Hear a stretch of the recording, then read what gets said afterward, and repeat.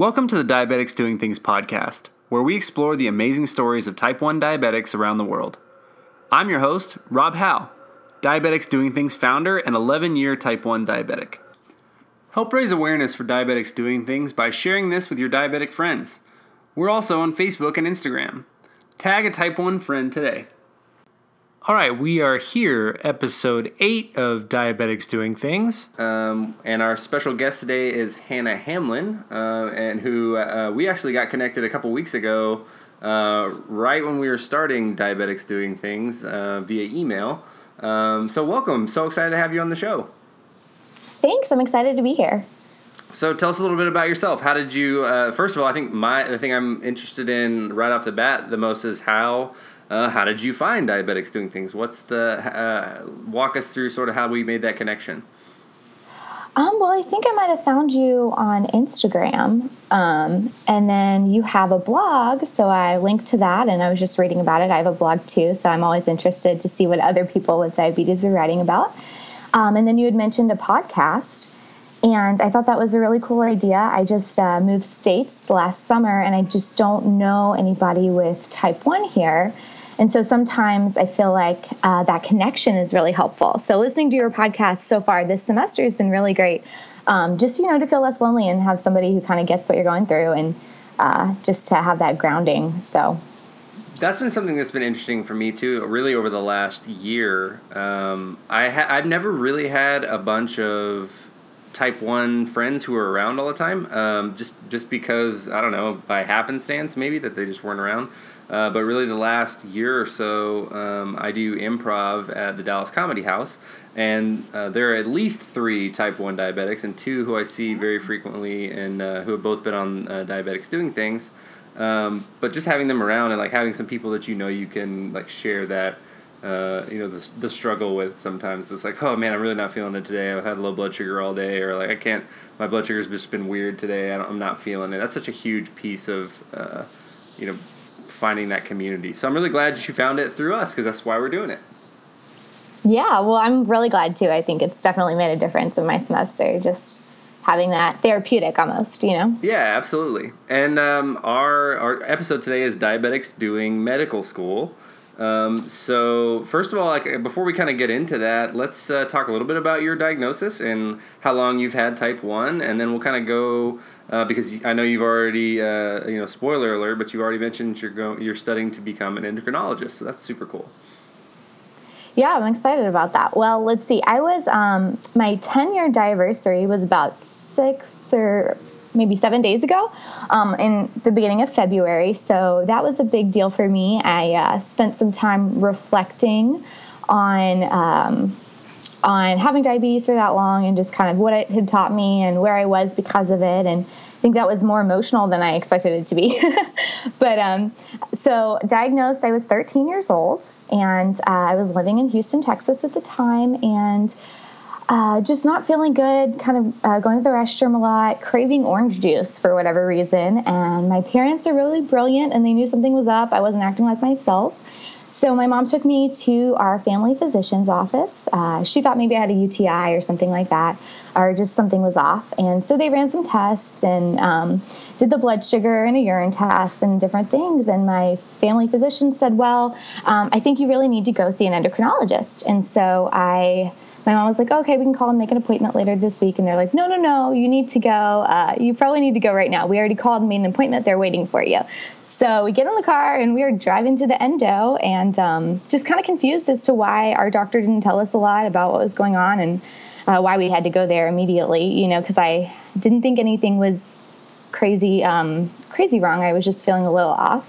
And so we get there and sit down in the office, and there was a nurse there, and she had all this stuff laid out, the shots and the blood sugar meter. And so she starts telling me about how I'm going to take shots every day when I eat and test my blood sugar this many times. And I remember looking at her like, I don't understand why. What's wrong with me?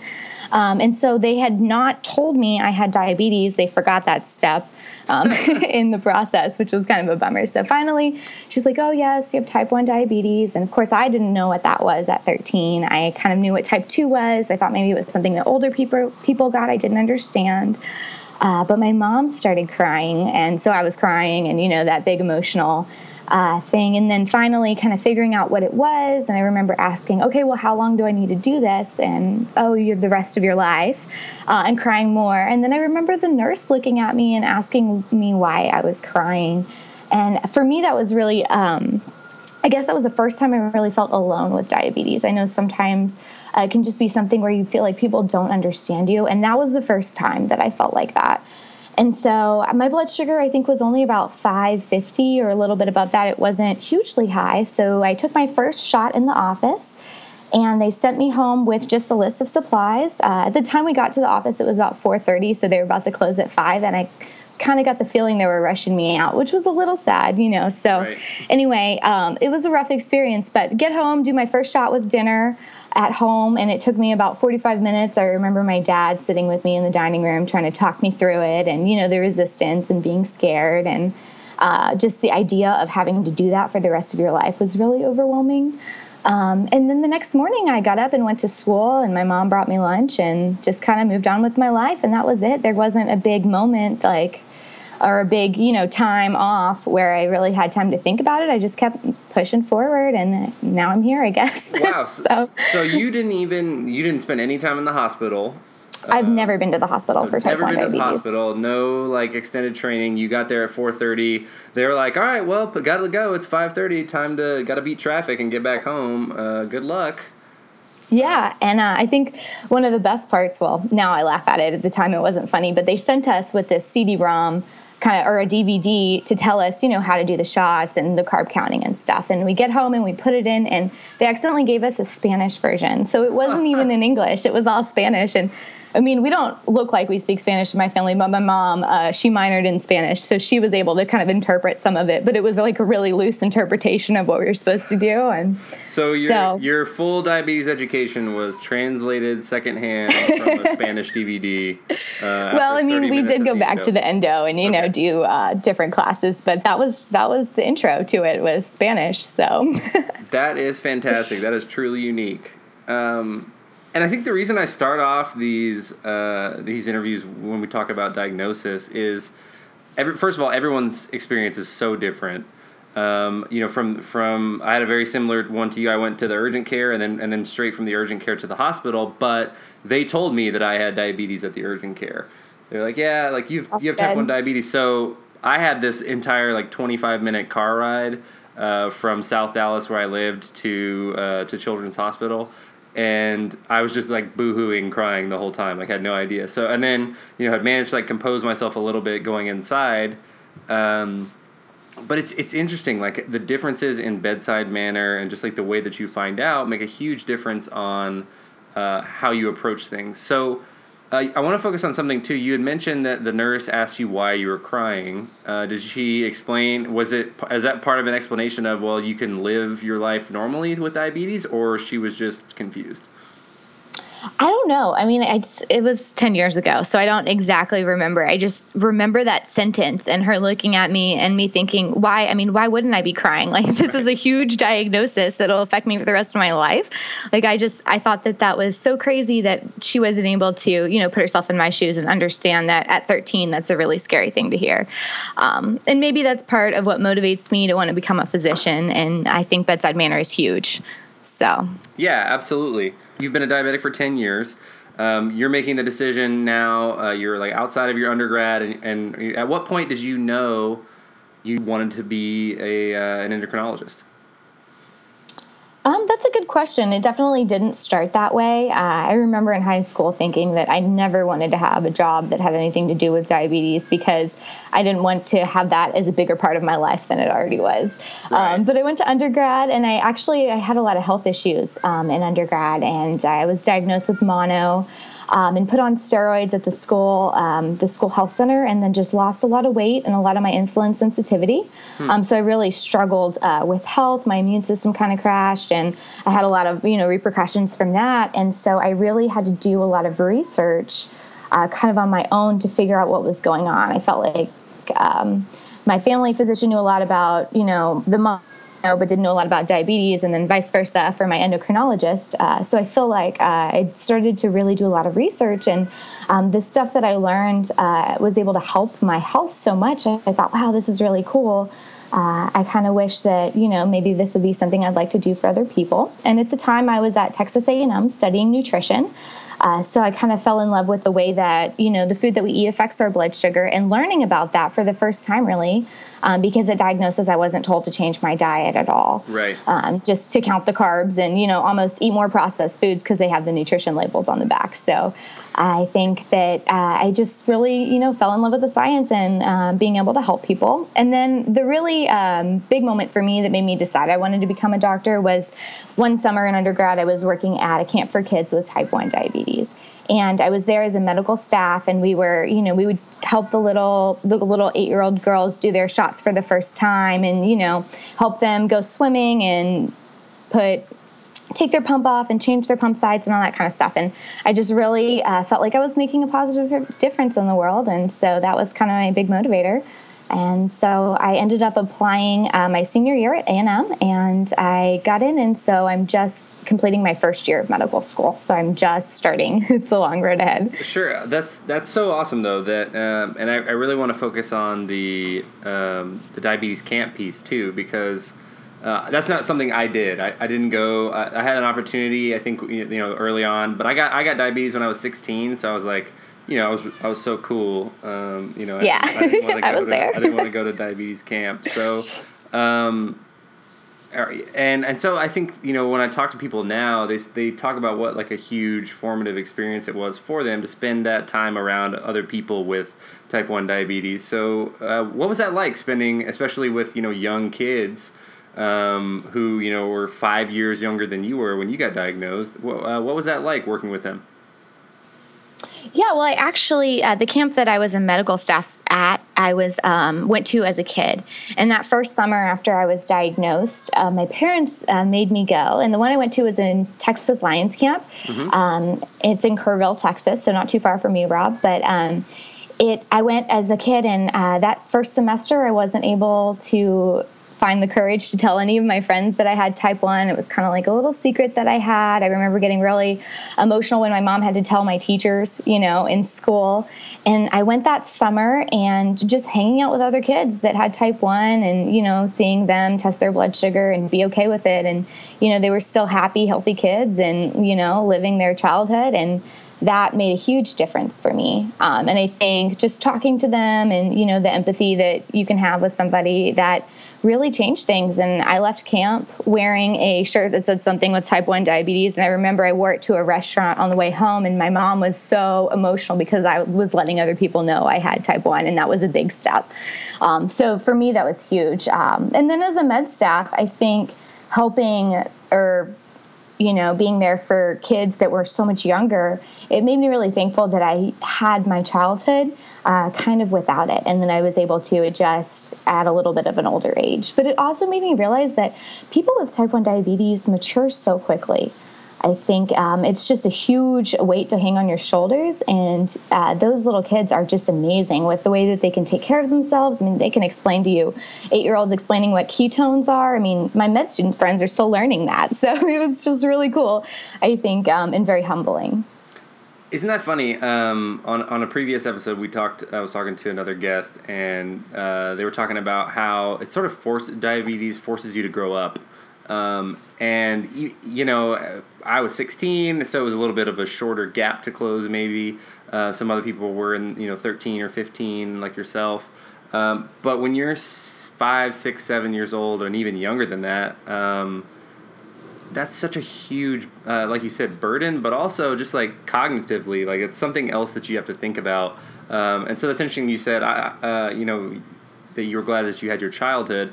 I was glad that I had my, really most of my teen years to just kind of be a normal, regular kid, and then continue to be a normal, regular kid just with this extra thing to think about and to plan ahead for.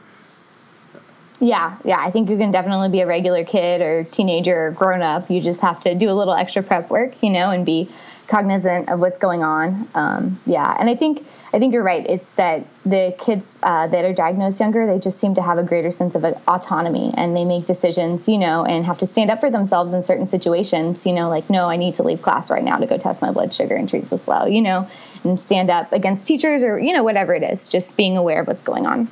what changed for you, I think, once you sort of got home from camp or started to become more comfortable with your life as a type 1 diabetic? How did your demeanor change when you were talking to people about it? Were you more confident making those decisions, stepping out of class or stepping out of, I don't know if you played sports or anything like that, taking a seat for a second, testing your blood sugar, giving yourself a shot, or grabbing some orange juice, whatever it might be?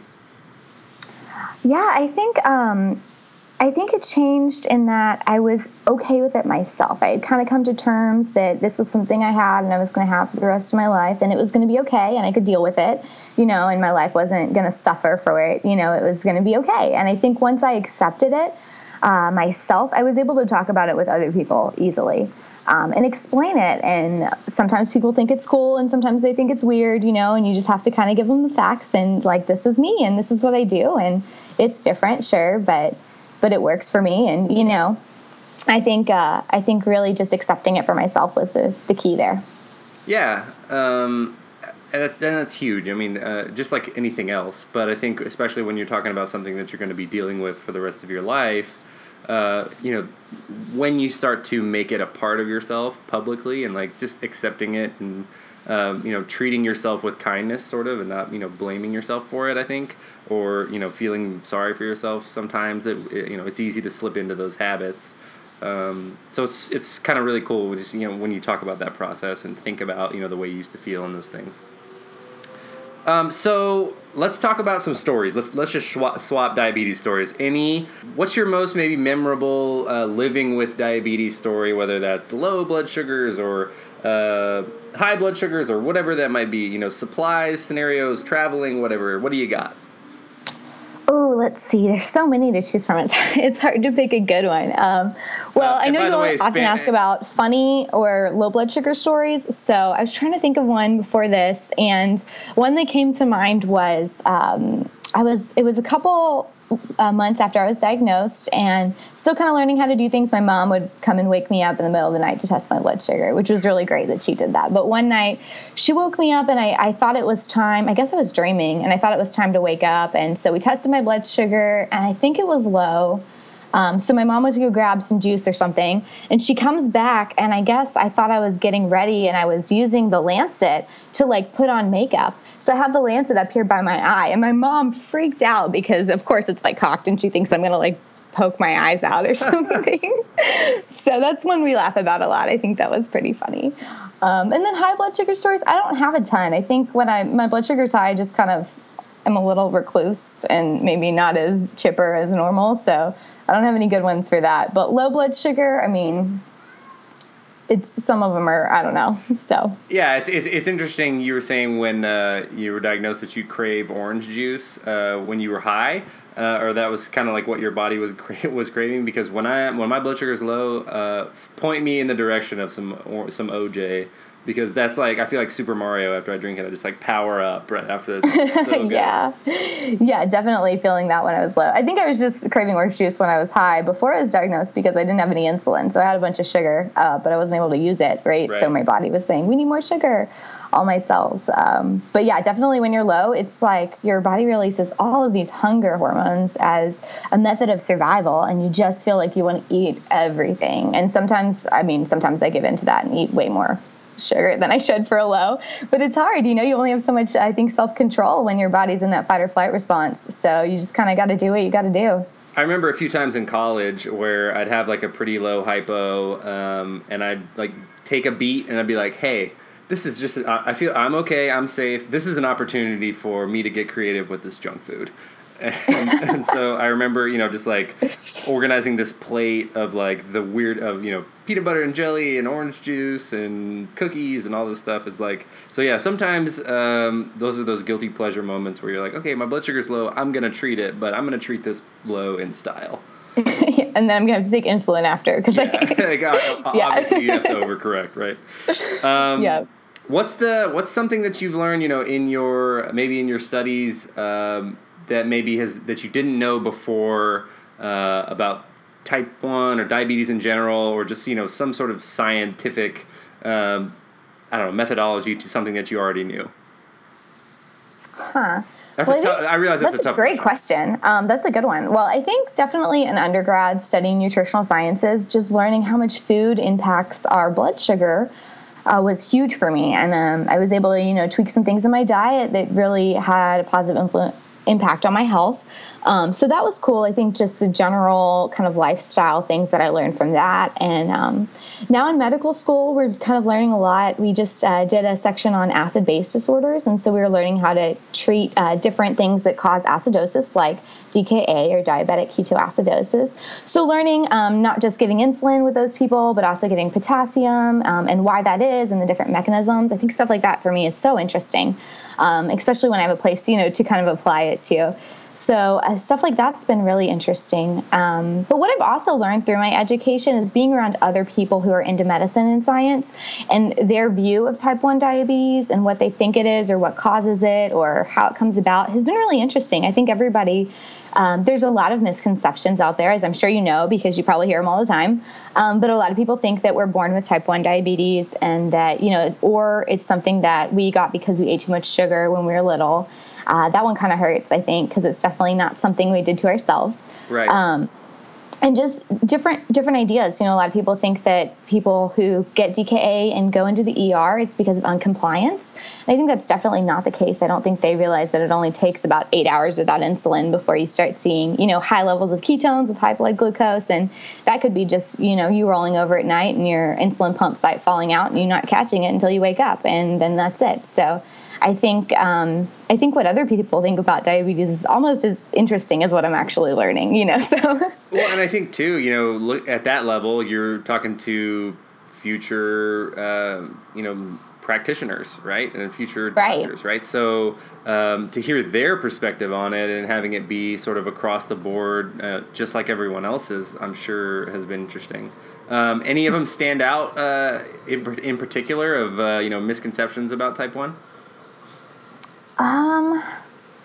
That's a good one. I think that the being born with type 1 diabetes was a big one. In undergrad, my biochemistry professor taught that to our class of 300 students. I just remember sitting there being so upset. I'm like, this isn't true. Where are you getting this science? And why are you teaching it to us? I was so upset. So I ended up talking to him after about it, and he was very, understanding and then corrected himself. But that was just something that I was like, wow, really at this level? We're still here? So right. Well, that's a big one in my eyes. Isn't that crazy how, I think about really the last 11 years or so and like how the technology and research has evolved and like and all the new studies that have come out. And then I think back like one of the type 1s who's around the comedy club with me has had diabetes for 47 years. So she has seen like the full spectrum of like insulin from cows to like where she is today with like an Omnipod pump. So it's so crazy to think how quickly like some of the research gets progressed. But imagine like if you hadn't been in that class, those 300 students might not have had the latest, most up to date diabetics information on diabetes. So props to you. So you're out there doing things and helping to dispel some of those misconceptions. Yeah, it's something I've actually had to be really conscious of, I think, in my medical school class, because I know that my class is 100 students, so most of them know that I have type 1 diabetes, and what I do is going to be what their conception of diabetes is, what they think when they have that first patient with type 1 that comes into their office, whatever they're practicing.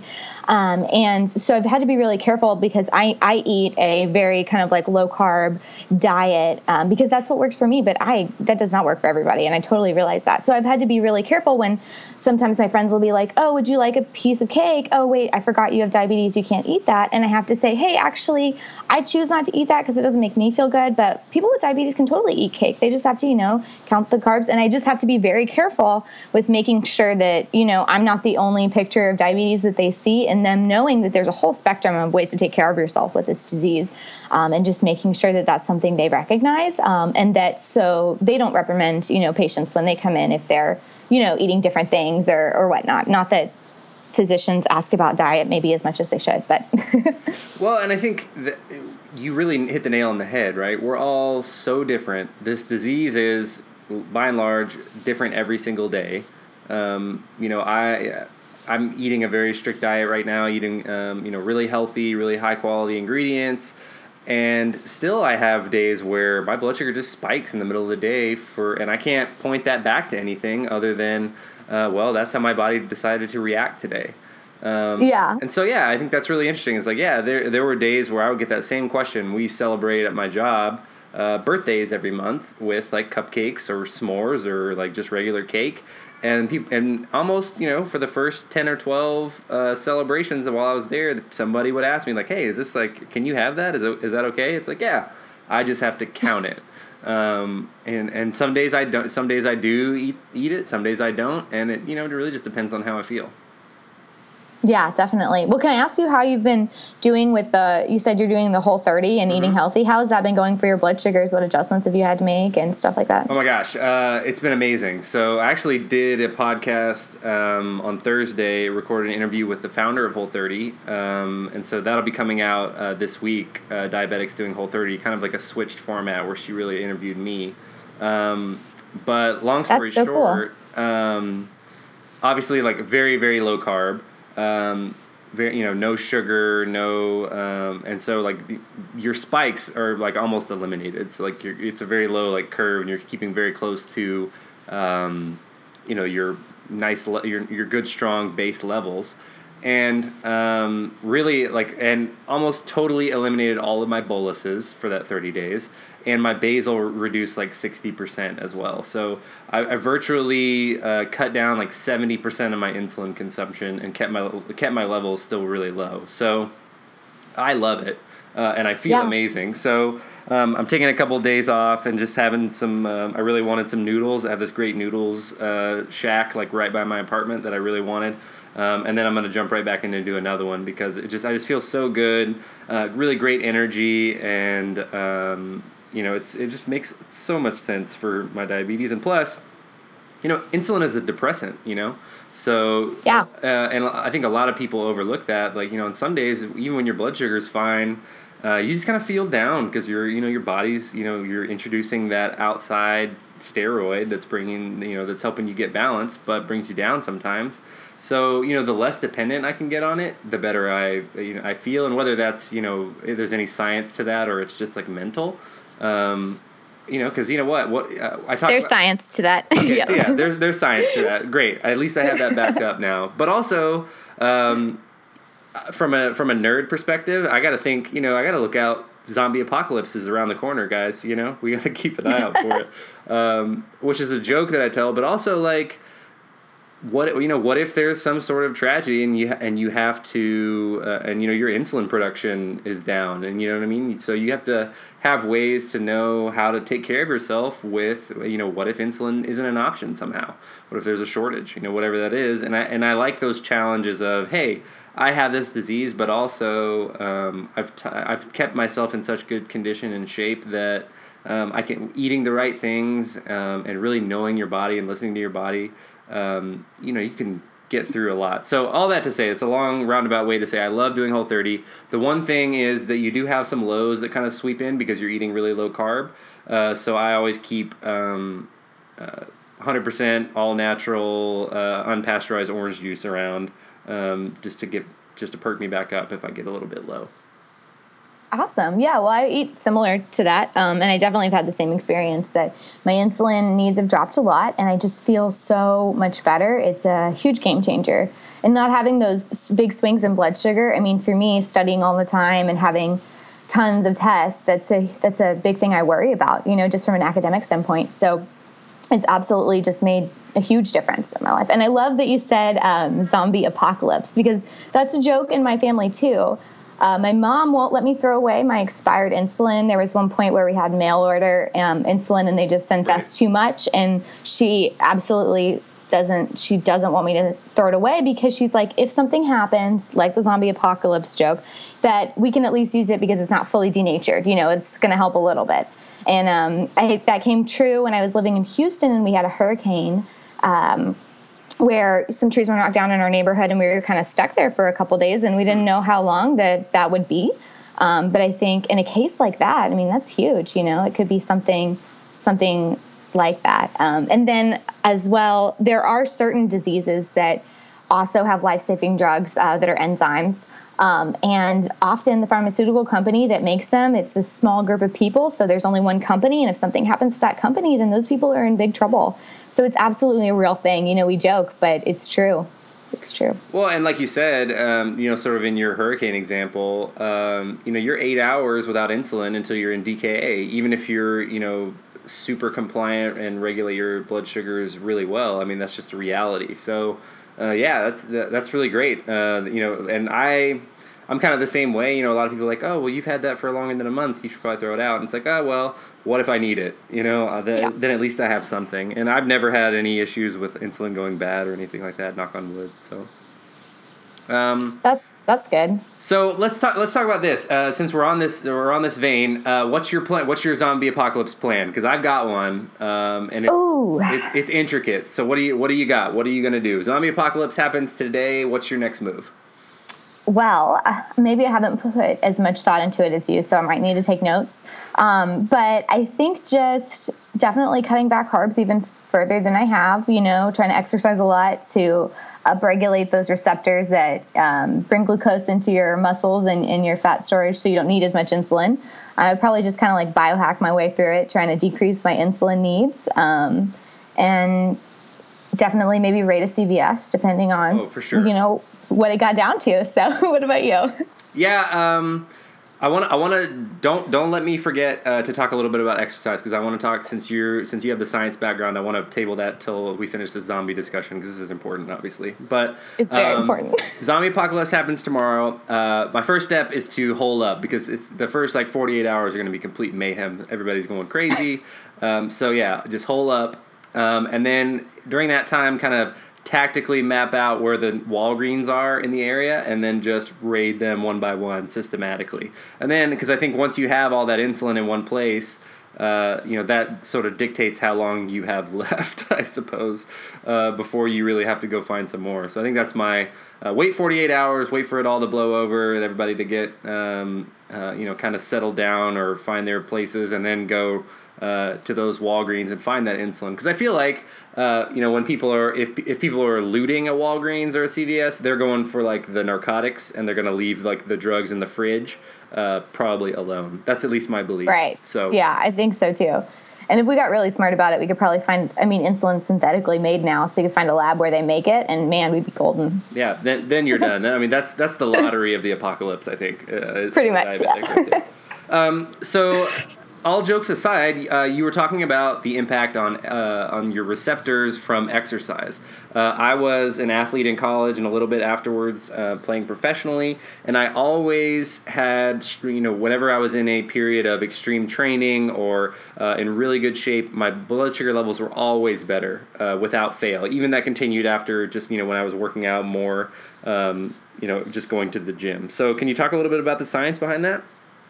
Yeah, absolutely. This is the stuff I love. So we have these receptors on our muscles and in some of our fat cells called GLUT4 receptors. And when we exercise, we upregulate them so they become more active. And those receptors, pretty much they help you store the glucose from your blood into your muscle cells or into your fat cells as fat. So anyway, so those receptors are upregulated when we work out.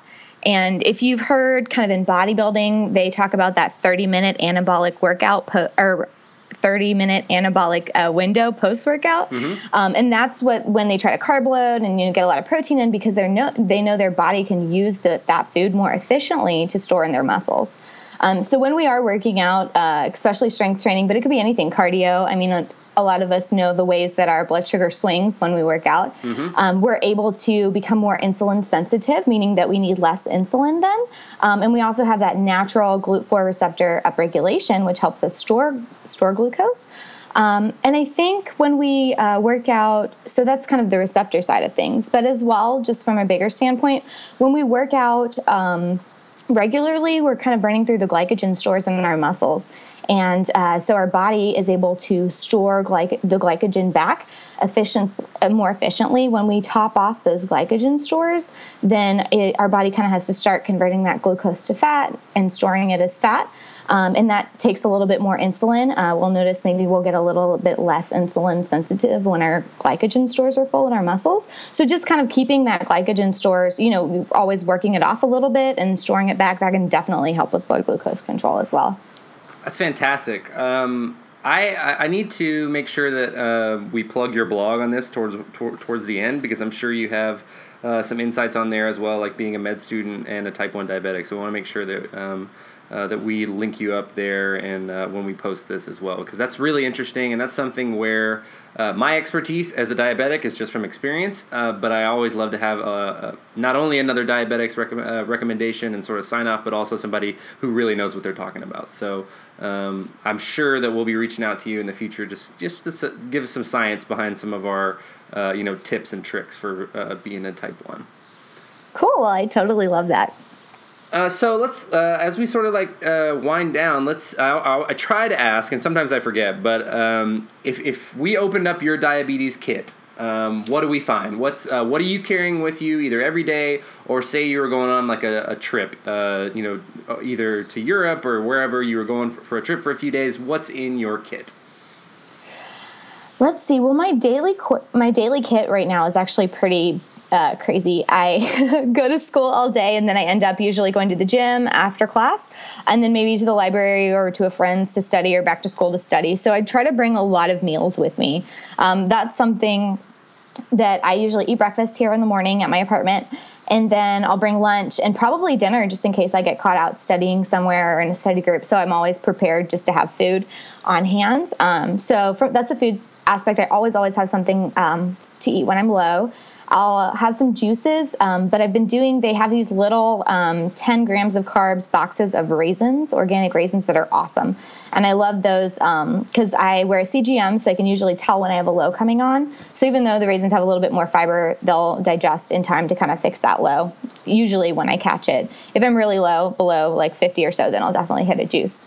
But so I have that, and then I wear an insulin pump, so I'll have my insulin pump clearly, and then my continuous glucose monitor, and then a finger test meter just to calibrate it if I feel like something's wrong or, if something happens. And recently I had a bad experience with some sites falling out during finals week last semester.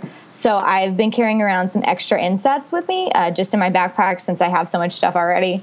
It's easy to throw them in there, but that's been important. I got caught at the library during finals week last semester, and my pump site got stuck on the chair, and I turned around and it ripped out, and then I had to drive home, and I was like, oh, I missed 2 hours of studying. I really needed that, so stuff like that. I think time management is important, so I tend to be over-prepared kind of with my lifestyle right now. I always talk about being a diabetic's like being a Boy Scout. You just always have to be prepared. So go ahead. Yeah. There was a time last week where I had a technical error in my pump, so I just brought my insulin vial, the new cartridge, everything to class, and during class I'm just setting it up. Like, we got to do what I got to do. I have to be here. We have an attendance policy, so. Right. But and then traveling, the last time I traveled abroad was I went to Costa Rica 2 summers ago. And I just packed, I wasn't on the pump at the time, which was kind of nice, I guess, just because there's a little bit less you have to bring. So I just brought enough insulin to last me maybe 2 weeks or 3 weeks. I always pack more just because you never know what's going to happen. And then plenty of needles and test strips, and then lots of snacks for traveling, on the airplane back and forth. Or, just being in Costa Rica, you don't really know what kind of foods they're going to have or the availability of it. Especially with a different currency, that's always a worry. You can't just go out and buy something if you just got there, and you have to go and exchange money and stuff. So I always bring kind of a lot of food too. So yeah, I think, especially when you're traveling to countries like I spent 2 weeks in Colombia earlier this year. I was like, if some countries I'm pretty confident that I'd be able to figure out a solution if something happened, or like my insulin got stolen or my bag got lost or something. But there are countries where it's like, I don't speak Spanish. I don't know how this healthcare system works. So it's like always over prepare and like keep as much stuff on your person as possible. But that's really cool. And yeah, you're right. Like, when you're on pens or you're just doing regular injections, sometimes there's less stuff to bring than with a pump. But obviously then you don't get the pump convenience. Yeah. I've kind of gone back and forth through my life, pump and then back to shots. And surprisingly, my blood glucose control doesn't change a whole lot. It's just kind of preference for whatever's going on in my life at that time. So Yeah, I'm kind of the same way. I fought the pump for a long time. I didn't think it was cool, but once I got it, I was like, oh yeah, this is way better. I really like this. But my control stayed about the same. Stayed really, I'm proud of my control. I've got nice, good A1Cs. So. That's great. I think as diabetics, we're often so proud of that number. If it's something we're working hard for. I know, like for me, my A1C is a way bigger deal than my GPA, and it always has been. Like that's just how it is. Well, so as it should be. Like one affects your life, literally affects your life. I mean, obviously GPA is important. I was a big nerd as well, so don't yeah. feel bad about that. But yeah, A1C is super important. Yeah. And should be a point to brag. When you have you look at that chart and it's like it has that big normal range. It's like, oh, if you don't have diabetes, and it has like elevated under control or whatever. And it's like when you're in that range, it's like, hey, yeah, I have diabetes, but I'm right here in control of it. And these people down here didn't earn those numbers. They got lucky. That's true. Yeah, it takes a lot of work to get there. It really does. And I think as someone who's in school to be a physician, I really have to remind myself daily that I can't sacrifice my health for, studying more or my GPA or my board scores, because I think, especially wanting to be an endocrinologist, that being able to take care of diabetes is my end goal anyway for my patients. So I better know how to do it myself for sure, and I think that's going to beat out grades or anything else. A lot of people in med school, it's kind of losing sleep, not exercising. It's a really stressful environment, to be honest. And so it's a constant reminder, I have to kind of do differently than my peers and go to the gym and not study as much, and take time to cook my meals and stuff. So. All right. So any kind of last thoughts before, anything that you want to plug? Where do we find you on either social, or tell us a little bit about your blog and how to get in touch? Sure. So my blog is called The Keto Life, and it's on WordPress. So I'll definitely give you the link to post. And I don't have a ton of information on there. I kind of post maybe monthly lately. But I recently just released an article about 10 things I learned from a decade with diabetes, and it just kind of is very more emotional than anything, but just kind of talking about the different things that diabetes has taught me over the years.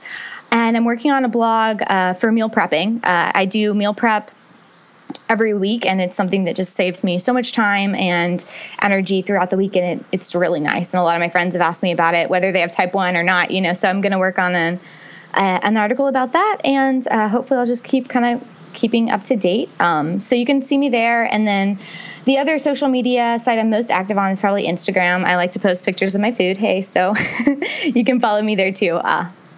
And I'll give you links, but that's about it. Fantastic. Well, thanks so much for coming on today. It was great to meet you. I'm really glad that we got to do this interview. Thanks for listening to Diabetics Doing Things. Subscribe to our newsletter for weekly emails and behind-the-scenes content.